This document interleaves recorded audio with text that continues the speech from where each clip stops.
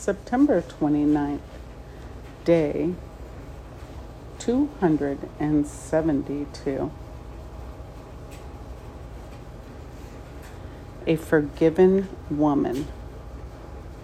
The story of the woman caught in adultery offers the best picture of how Jesus replaced legalism with grace. A woman who had been caught in the act of adultery was brought to Jesus.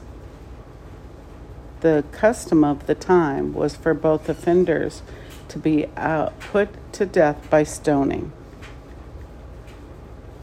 The religious leaders intended to trap Jesus when they asked him, "But what do you say?" Well, Jesus was in the business of forgiving sinners, but the Pharisees believed that even Jesus would be unable to overlook such a serious sin. They confronted him with the law, evoking the name of their forefather Moses. In his teaching, Jesus brought together a high moral standard and loving mercy, polar opposites that the religious leaders of that day had been able to balance. Rather than joining the accusers, Jesus stooped down and started writing on the ground with his finger.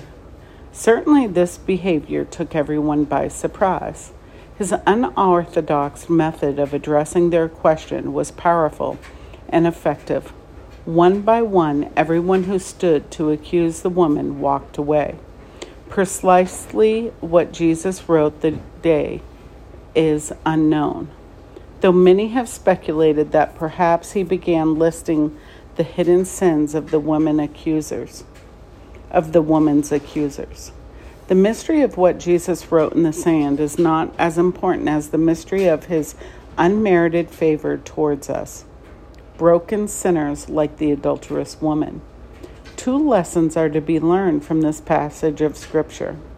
First, Jesus does not condemn you, nor does he overlook your sin. The reality is, Jesus does not judge you by human standards. Rather, you are held to his perfect standard, one that you could never reach with your own actions. Jesus offers forgiveness, covers you in his righteousness when you accept him as your Savior. His victory over sin on the cross is what enables you to leave your sin behind and to begin to walk in truth. Second, Jesus calls you to extend his grace to others. Jesus said, "He who is without sin among you, let him throw a stone at her first." Religiosity and judgment do not draw the lost to salvation or the wandering Christian to restoration. Christ's words convict us of our own sinfulness and teach us to balance the high moral standard of God with his loving mercy and forgiveness. Our prayer tonight is to thank Jesus that life does not condemn you, but rather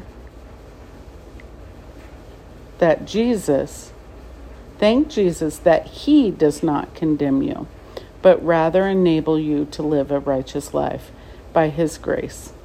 Ask him to help you replace condemnation with a heart for sinners like his own. And our verses were John 8, 1 through 11.